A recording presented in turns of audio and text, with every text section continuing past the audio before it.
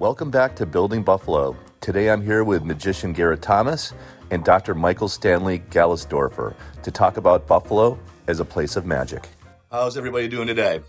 I'm pretty good. How are you, Newell? Yeah, I'm good. Thanks, Michael. And Garrett? I'm very well. Yeah? On this snowy day after a big Bills win. It's always great. Yeah, magic is in the air, right? Yeah. I live in Buffalo because I love it. So. Yeah. Are you from Buffalo? I'm from, Depew. From Depew. I was, my family grew up in South Wales, but as soon as my mom got pregnant, she said, all right, we got to do better schooling. And so she dragged my dad up here and was in Depew for most of my childhood, right? Actually, my whole childhood. Yeah. And you are you pretty much considered Buffalo's resident magician, right? I guess. I mean, there are other magicians. It's hard to tell because every time I'm doing a show, I'm working, so I've never seen the show.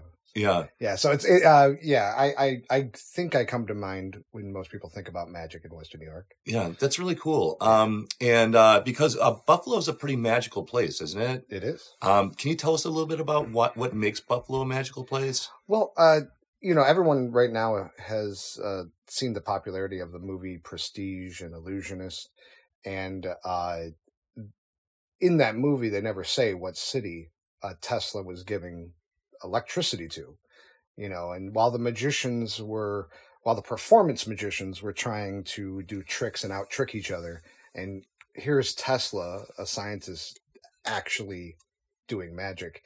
And Buffalo was, as most people know, we were the city of light. We were the first city to have electricity, and it inspired magicians of all type, performance magic and scientists, to just come to Western New York to be a part of that new revolution. And magicians had taken that information and done so much with it. Both performance magic and what I would say science magic. The electricity changed the world. And to me, the word magic, the reason I have this conflict between performance magic and science magic is because the word magic just means wisdom. It's magi, where the wise men come from. And Buffalo was a foundation of a new revolution. It might as well have been like creating the smartphone. It changed the world so much that we're detached from it because we've had electricity our whole life. Yeah. Now, Michael, how do you know Garrett? We know each other from my time in hospitality. I think that's where we first actually met, Garrett, when I was opening up a place in Buffalo called Masuda Chow's with Johnny Chow. And Garrett would arrive and make magic and then drink, a gin drink every so often. Yeah. And it worked out. All right. So you were performing at Masuda Chow's. Yeah. Christy and Johnny had been talking to me for years. They had another venue in Western New York that they wanted me to perform at, but it was really made for couples. And, the fact that I told her, no, this really is not the place for me. Because the last thing we need is a guy walking around being impressive. It's all two tops and they want to be alone. So I think it's just, let people enjoy themselves. So I told her no, she's got upset. So she, as soon as she was opening the Masuda Chow, she was calling me, all right, I have a place, you have to see it. And she got me down there. And I treat my performances at these venues as like a glorified host. I go where I'm needed. I keep people happy, keep the conversation flowing, making sure that everybody is sticking around. If I see people looking at their watch and other people at the table want to continue, then I'll help them out. I'll be the fourth wheel if there's a third wheel at a table, and I give them something to talk about because magic has that power of engagement. It gives them what was that? How, it unites the group in a shared experience. So I love providing that for a venue that just wants to do something extra to make it so that all their guests are not just looking on their phones. Right.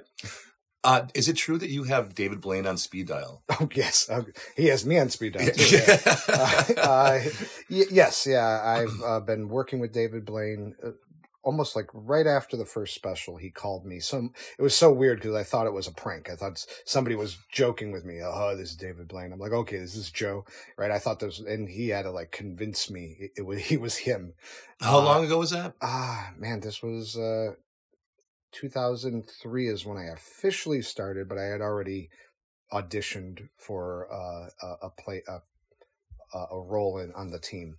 And he is very smart about who he chooses. He is a very small amount of people compared to other big performers who might have 20 or 30 people. So he makes sure that every person provides something unique. And it turns out that my job was to design the sleight of hand. Anything he touches, I would kind of like overlook and check it and make sure it was okay.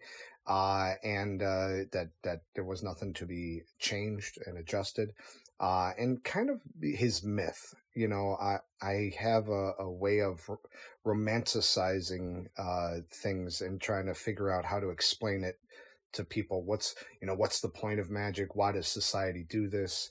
From a performance magic point of view, I have this way of explaining things that people find refreshing, because in my magic, I try to demystify it. Like, I don't want people walking away thinking it's supernatural. I want them to walk away being challenged. I want them to walk away with a conflict of a moment they know didn't happen, yet happened. Are you always on? Yes. Well, I mean, and the reason I say that is because just the other day, I don't want to be off. Yeah. It was that sounds horrible. Am I on? Yes and no. Magic often is something that kids will be drawn to hide something. They're looking for power where it's an illusion, and they either give up, is disappointed, or so often there is this mask element. But after a while, it became who I was. Once I processed some of my demons, there's always more, that we struggle with. Each one of us has these things we got to overcome, and as soon as you get rid of one, there's another one coming up. So. But I used magic, like most kids, to be something I wasn't. And then once I addressed that issue, I had this love of an art form that I was able to become. So I not only do I think, am I always on, I think everybody is always on. Because I've now reinterpreted the idea of magic so much that I believe everyone is a magician. If you are artistically choosing the things that will communicate your identity, the type of clothes you wear, the way you talk, the way you dress, you are committing an act of magic. And you're an art piece. When people say I'm not an artist, you chose everything about you. And that was a blank canvas. Yeah. Right? So you are an artist. And that act is an act of magic to create an identity that people can talk to and engage with. Because one guy in China gets sick, we all get sick. We're very connected.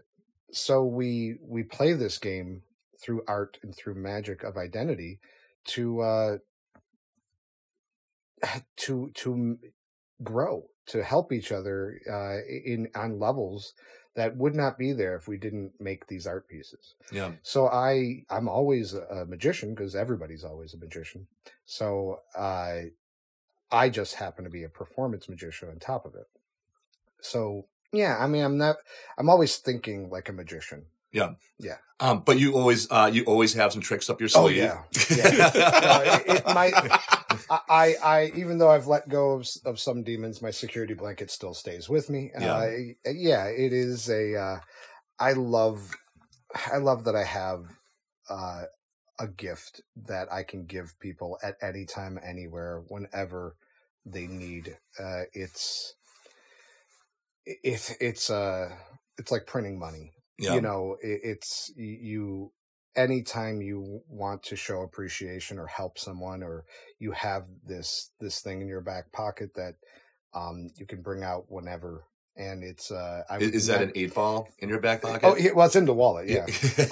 But because I got to a point where I realized, who am I to not share these moments with people? Yeah. Like, it costs me nothing, and I love doing it, and it changes their day. Yeah. Why wouldn't I always be prepared? Why wouldn't I always have these things? Because I enjoy it, and it could make a person reevaluate everything in their life, and maybe be the thing that gets them on a new path. Yeah. Now, you've performed for Madonna. I performed for lots of people. Some through David Blaine, and some through just the quality of the magic. Madonna heard about me and flew me out to London to perform for her family. Yeah, that's really cool. Yeah, yeah. I got to meet like Kanye West and perform at some magic at his house, and Steve Wozniak at the Magic Castle, and the Microsoft event, and things like that. So, when you have something unique, because I create my own magic. One of my struggles, one of my demons, was dealing with ADHD and the ability to focus, and I have like dyslexia, so I never read magic books. I just wanted to be a magician, so I would find other ways to get the information. I would just research and study and trial and error, and it ended up creating a magic that no one else did. So the blessing of having something unique is, when somebody wants to see it, you're the only one that can provide it. And so they have to come to you, or you have to go to them. So it was an honor that I had, a performance that she wanted to see, and was willing to just, have me come out and share it with her family. That's really neat. I was not aware that there's a magic club in Buffalo. Yeah, we have it's kind of like a combination IBM, SAM, which are magic groups. We had the acronym IBM before the computer company, but International Brotherhood of Magicians was, and Buffalo was one of the first places. We have Ring 4, and I think we have over 300 rings now, or in the U.S. Wow. Yeah, that's amazing. So Houdini came here and established, the Society of American Magicians. I believe he was part of that as well, and that was very early on. So one of the first chapters, number 4, is in Western New York, and it still is going at a smaller level, but COVID took a hit on everything, of course, but our club was very large, almost twice as large in attendance to some of the New York City clubs, and it was probably due to this leftover concept of magic, because of being the first city with electricity, and also a magician by the name of Eddie Fechter really popularized bar magic. He created a place called the Forks Hotel, and he was still to this day is argued to be one of the best bar magicians to ever have lived, by the guy that says that everyone says is the best bar magician alive. He said, no, this guy was the guy. Even Doug Henning used to hitchhike down to QEW to study close-up magic at the Forks Hotel, and Buffalo had this rich history of a different style of magic. From my point of view, it seems like the West Coast was very theatrical, top hat and tails. Well, Chicago brought that theater into bars. They were the first to have bar magic, like popular. I'm sure it was other places, but it still had the top hat and tails, and still had characters. Eddie, when it got to Buffalo, it lost a lot of the theater, and it was just a guy doing magic. which just seems very like Buffalo. Just get rid of all the glitz, get rid of all the working class magic. Get rid of all the glitz and glamour. Get rid of all the songs and dance numbers. If the magic is good, it will work. Mm-hmm. And he was right. And then when it got back to New York City, Broadway encouraged the theater style to come back. But it was so when Buffalo had this style of magic where it wasn't an act. It was a guy who did magic. And if you look at David Blaine, you know, our team was heavily influenced by Eddie Fector. Every member in our team was kind of like a student of him.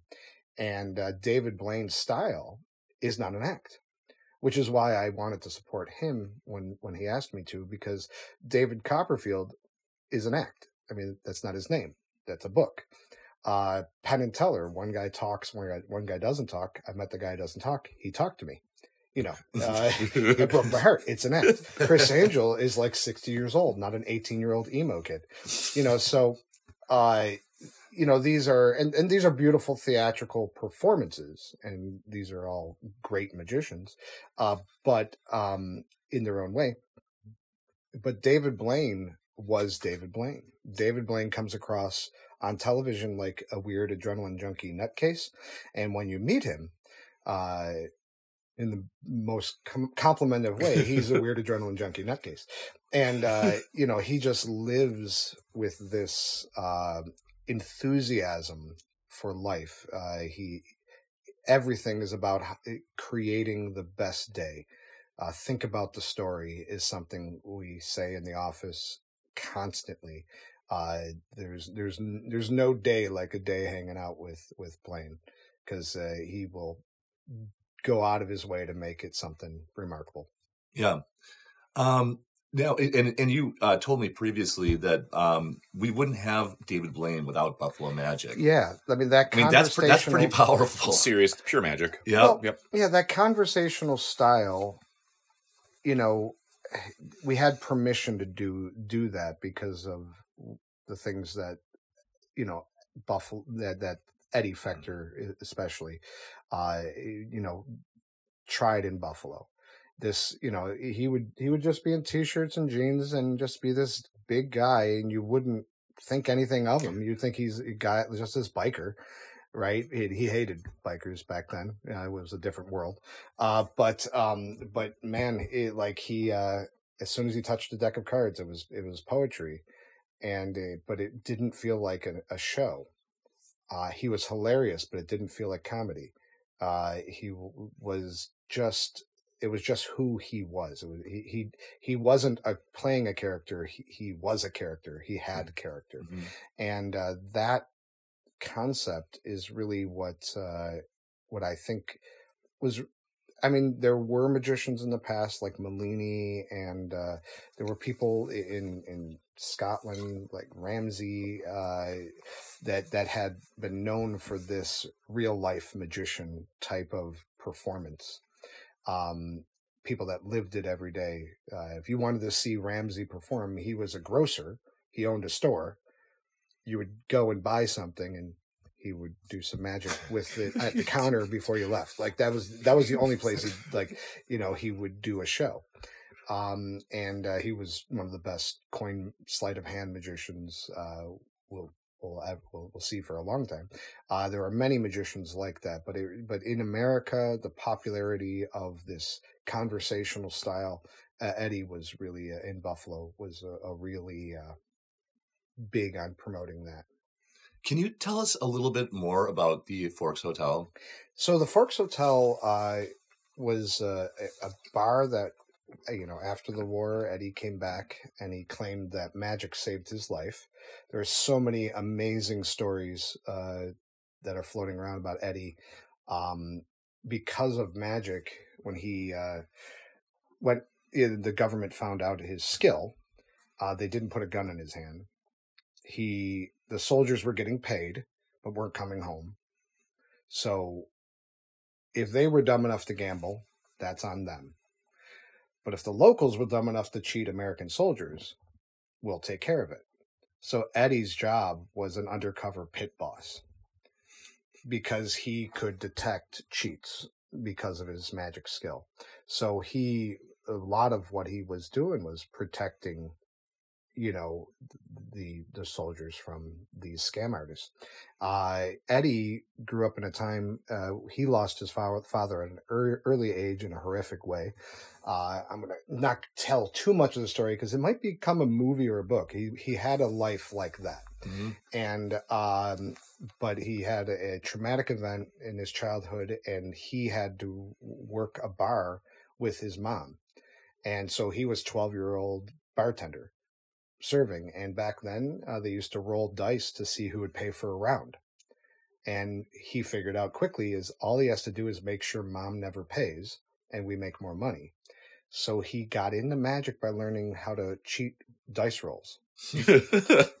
And so his style of magic was very leaned into gambling cheats and stuff like that. So he was amazing with anything with a deck of cards and sleight of hand, stuff but also incredibly entertaining because he was a bartender, which, Michael will tell you, it forces you to have this level of charisma or you wouldn't keep your job. People can get a drink anywhere. Yeah. But they can't get quality company and entertainment anywhere. Yeah, they can make a drink at home. Yeah. What brings them to the bar is this person who's, going to have a conversation with you, and connect with you. So, And the hotel was located where exactly? It was on the corner of Broadway and Union in Cheektowaga. Okay. And it was there for many, many years? Yeah, I think it was something around the building was there before the 40s, but the Forks Hotel, I think was established in the 40s. I think 42. I'm very bad at dates, so all of this should be, vetted. But and then in 98 they had a fire, and Eddie was long gone. I believe Eddie passed away in like late 70s. But the bar still lasted, and Eddie was the right type of person because he grew up in a bar setting and he knew how to run a bar, and then he fell in love with magic and he knew about magic. So I think whoever owned the bar after Eddie only had half of the formula. Mm-hmm. It went to his family who didn't know anything about the magic. And then it went to a magician who didn't know anything about running a restaurant. And then a magician and a restaurant owner teamed up together, and the restaurant owner tricked the magician, and went to Florida with all the money and just left him hanging. So he had to sell it to a different magician who didn't know how to run a restaurant. And it struggled after Eddie, but the magic was enough to keep it alive. Yeah. It's one of the things is that the rhythm of when people need the entertainment, the performance magic, is really once a month. We need to laugh every day. We need music every day, but you don't need to reevaluate who you are through witnessing a conflict. Magic is an existential crisis. So if you feel stuck and you don't know what to do next, magic could unconsciously trick you into opening a part of your mind because it makes your inner child argue with your inner adult. Mm-hmm. And in that discussion, you realize very quickly either you're crazy or there's more to identity than being an individual, because I'm watching me argue with me about what I thought I witnessed. Maybe I did, maybe I didn't. Mm-hmm. And maybe that conflict wakes up all the parts of you, because sometimes the inner adult is overprotective and the inner child doesn't have a voice. And sometimes the inner child is so obnoxious that the inner adult has given up. Right. And you're not validating all of you if you don't have a voice. So magic forces that inner adult to go, no, that didn't happen. Well, I mean, it happened, but it didn't happen the way I don't know, but it's not that thing that happened didn't happen. Yeah.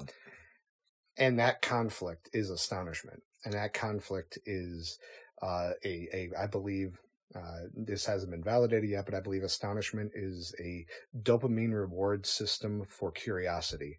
You don't have the answers, but instead of running away in fear of the unknown, it encourages curiosity to look and realize it was a dog and not a wolf, and double check before you run. Yeah. Sometimes that is beneficial. Sometimes that's, it's a wolf. But you gotta find out, right? Yeah. It makes you want to look again. Yeah. Then all you gotta do is be faster than your friends. So then you'll be fine. But because because you've been exposed to Garrett Thomas's magic, you now know that you have to be faster than your friends. Maybe. I just want to shake people up. I think the gift that I give, like, I have my beliefs, but like, it matters not what you believe, as long as you thought about it. I want to wake people up and make sure that the choices they make are not because their parents told them, not because TV told them, not because that they actually thought about what is best for themselves and really took the time and just stop trusting other people's opinions and just think about it. Mm-hmm. And magic tricks you into thinking. It tricks you into to like analyzing. You're on. It's an intellectual threat. Uh-oh. Yeah. It's like we're so blessed, even with how bad the world is. We are still in a very good place. So much so that we can be entertained by art and like music. Like,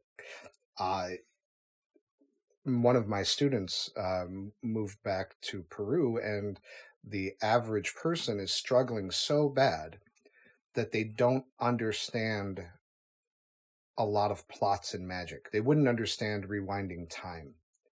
They can only understand vanishes and appearances because some of these people are so worried about eating that they can't even turn their attention to higher things, is what they used to say. They used to say, how blessed are we that we could turn our attention to higher things.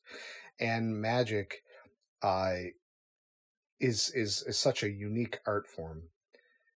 A roller coaster is a negative art. It's a way of experiencing falling without dying. We'll do it. We are so blessed that we will do negative things safely. I don't want to be chased by a man with a gun, but I'll sit in a theater and watch it for 2 hours. Yeah. Right? Horror movies and stuff like that, they're a safe way of being scared. Haunted houses, which are very popular in Western New York, are a safe way of experiencing fear. And it can be an amazing release if used properly. Magic is just like that. It's a negative art form. It's a place where it's okay to be absolutely wrong about everything you know, safely. Like if you don't know a little bit about how your car works, your mechanic could take advantage of you.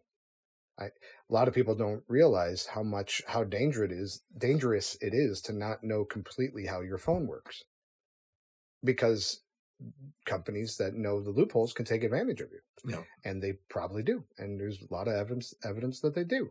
So you want to educate yourself about any tool you have in your life, because, it's a form of magic. Everything you do is a magical act. Every word you say is a blessing or a curse to your world. And that's why they call it spelling, because it is casting a spell. And, so I've always tried to figure out what magic does for society. And I think it does that. It connects people to the truth that everything around them is imagination. Mm-hmm. Everything, we're in an age of Willy Wonka right now. Everything is your imagination.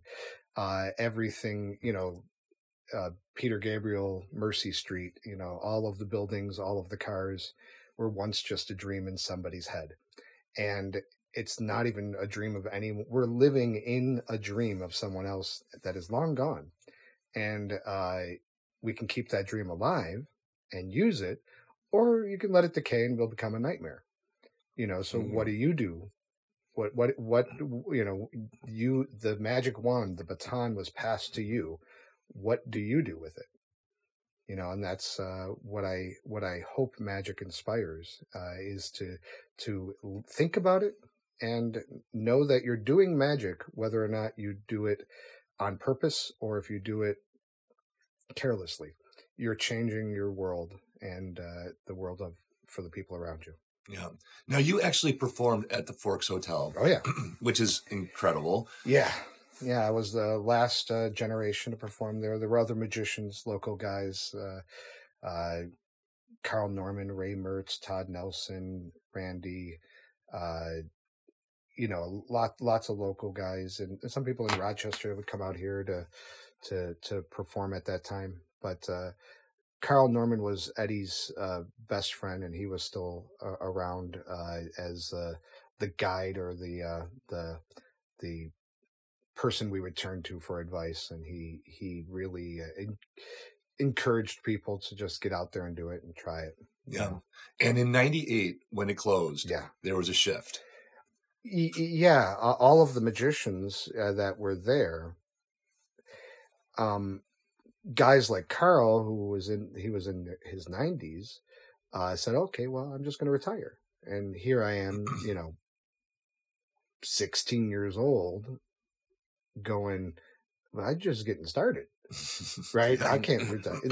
So I had to hustle and try to find a place to recreate that type of venue. It must have been heartbreaking. Oh yeah, because most places didn't want to do it at first. I would talk to magicians, and they would just say, "Yeah, nobody would do it." And I found out they were right. For years, I was told, "No, that's the Forks Hotel." I'm like, it had a fire. It's lost its grandfather clause. It would cost millions of dollars to bring back. It's not, and it lost its liquor license. So the building can't serve liquor for a while. No one's bringing this back. It's not coming back. There's an audience for this, and you're missing an opportunity. And they're like, yeah, but we still don't need it. And a lot of people passed on it. For years, I had the door closed in my face, and I'm like, from my point of view, it's such a win-win-win situation. I get to practice. I get to advertise. People get a free show, small mini magic show for their friends and families. And the restaurant gets a customer that will never forget that night. There is something about because of the intellectual threat of magic, there's something that the moment is ingrained in their mind forever. I talk to people that are like, yeah, when I was like, 20 years old, I went to the Forks Hotel, and I remember Eddie did the card on the ceiling and this thing with my cigarette. And I'm like, you don't remember all your kids' names, and you're telling me about something that happened, 60, 70 plus years ago. So it really is such a gift that people never forget. So now this good feeling of astonishment and magic is permanently embedded with your business. You can't get advertisement like that. And people come back to places I've long left just to come back to the place they experienced that magic. I get calls from other restaurants that I no longer work at, and they're like, oh yeah, people came in, we're talking, and they were asking if you're ever coming back, and it's such a wonderful thing that I think magic does, and it's a missed opportunity because the way I look at it from a glorified host point of view, if I get 10 people to have one more drink than they would have, they probably would have snuck out to go to sleep early. Keep the party going, keep them happy. I pay for myself very quickly, right? So it really costs nothing to the venue, because there's a there's a small amount of draw. Magic, because you don't need it every day, it's not a huge draw, but there's a small amount of draw. But the people pleasing of the people that are there is so valuable to these venues, and I like being a part of that. So when you were knocking on those doors and you were getting a lot of doors shut in your face, somebody eventually opened a door for you, right? Yeah. Well, I first realized that approaching it professionally was the wrong approach, because the people that ended up biting just saw me doing magic at the mall. And at the mall? Yeah. Okay. So I was at the Galleria Mall, just hanging out, trying to talk to some girls. And this one of the venues there had seen me messing around in the walkway and said, "Hey, can you come in and show my friends?" And I'm like, "Sure." And I did some magic, and it's like, "Wow, this is amazing." And I'm like, "Well, if you, for this much plus some food, and you can, I'll come in on Fridays." And he's like, "Really?" Now this was a chain restaurant that did not know that the Forks Hotel was literally historically around the corner. And so he said, "Yeah, we got to do this," and went all in on it, and had me there every week. And finally, I got my first venue after years and years of no's. And then it just grew from that, realizing that I had to, I got a foot in the door, and I got proof that all my theories worked. And then I kept on, I went to the next local restaurant, and I tried to approach them with all the money, like I had a binder full of all this business stuff of how to save, you're going to spend less money on free desserts and free drinks because people are happier and they're not going to complain as much. And if they wait a little long for their food, I've distracted them. They don't even notice. Right. So this is going to save this much money. And I had all these numbers and facts, and there was this restaurant magic company, coast to coast, that would help people put together this business model. And it didn't work, right? Because when it did work, mm-hmm.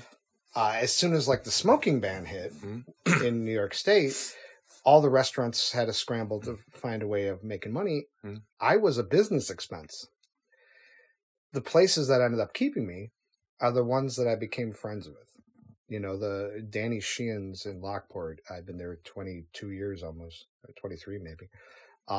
And Mike came out to see me at another venue and I started talking to him, and his customers were just saw me and started talking about me, word of mouth, and then connecting with people.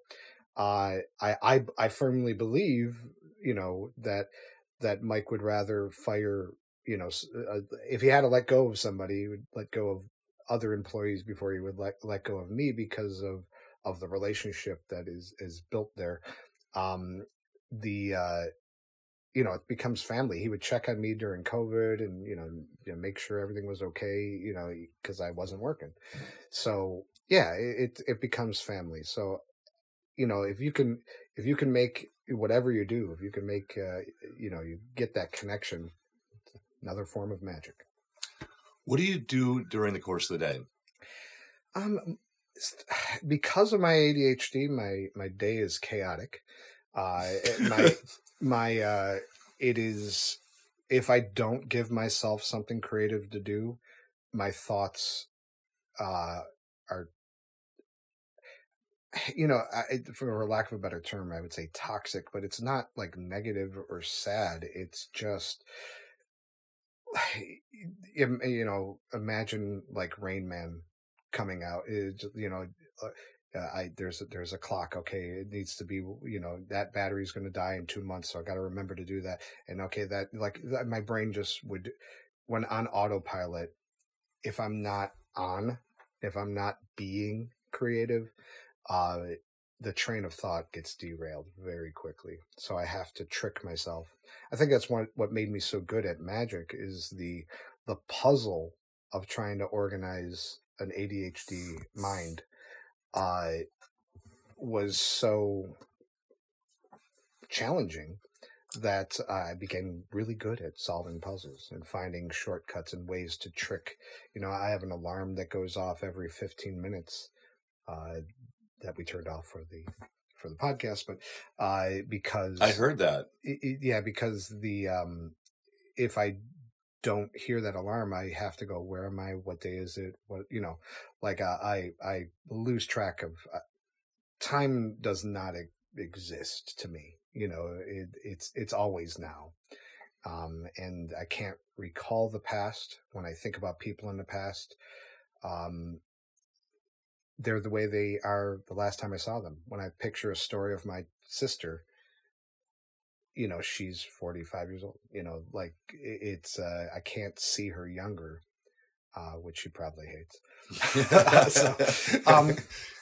So I mean, I always apologize to, the world, because I can't, I have a blindness to names. I have a blindness to, if we've had the same conversation before. I have no idea. I have no idea if I've told these stories before. So, it's never that I don't care. It's I just am unable to access the information when I need it. When it comes to the world of magic in Buffalo, once again, what does Buffalo need?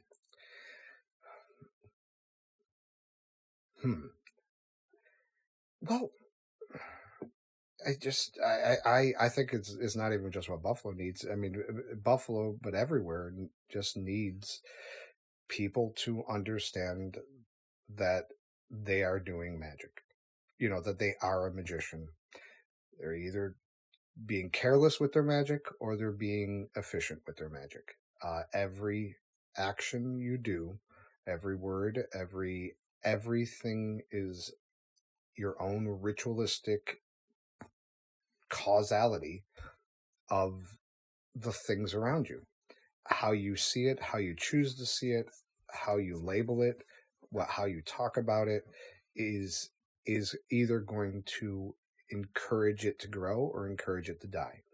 So the more that I can get people thinking magically, the more that I can get people to realize that these states of mind, that the way the world is trying to influence you to think is in order to bring you down, to make you want to buy more things.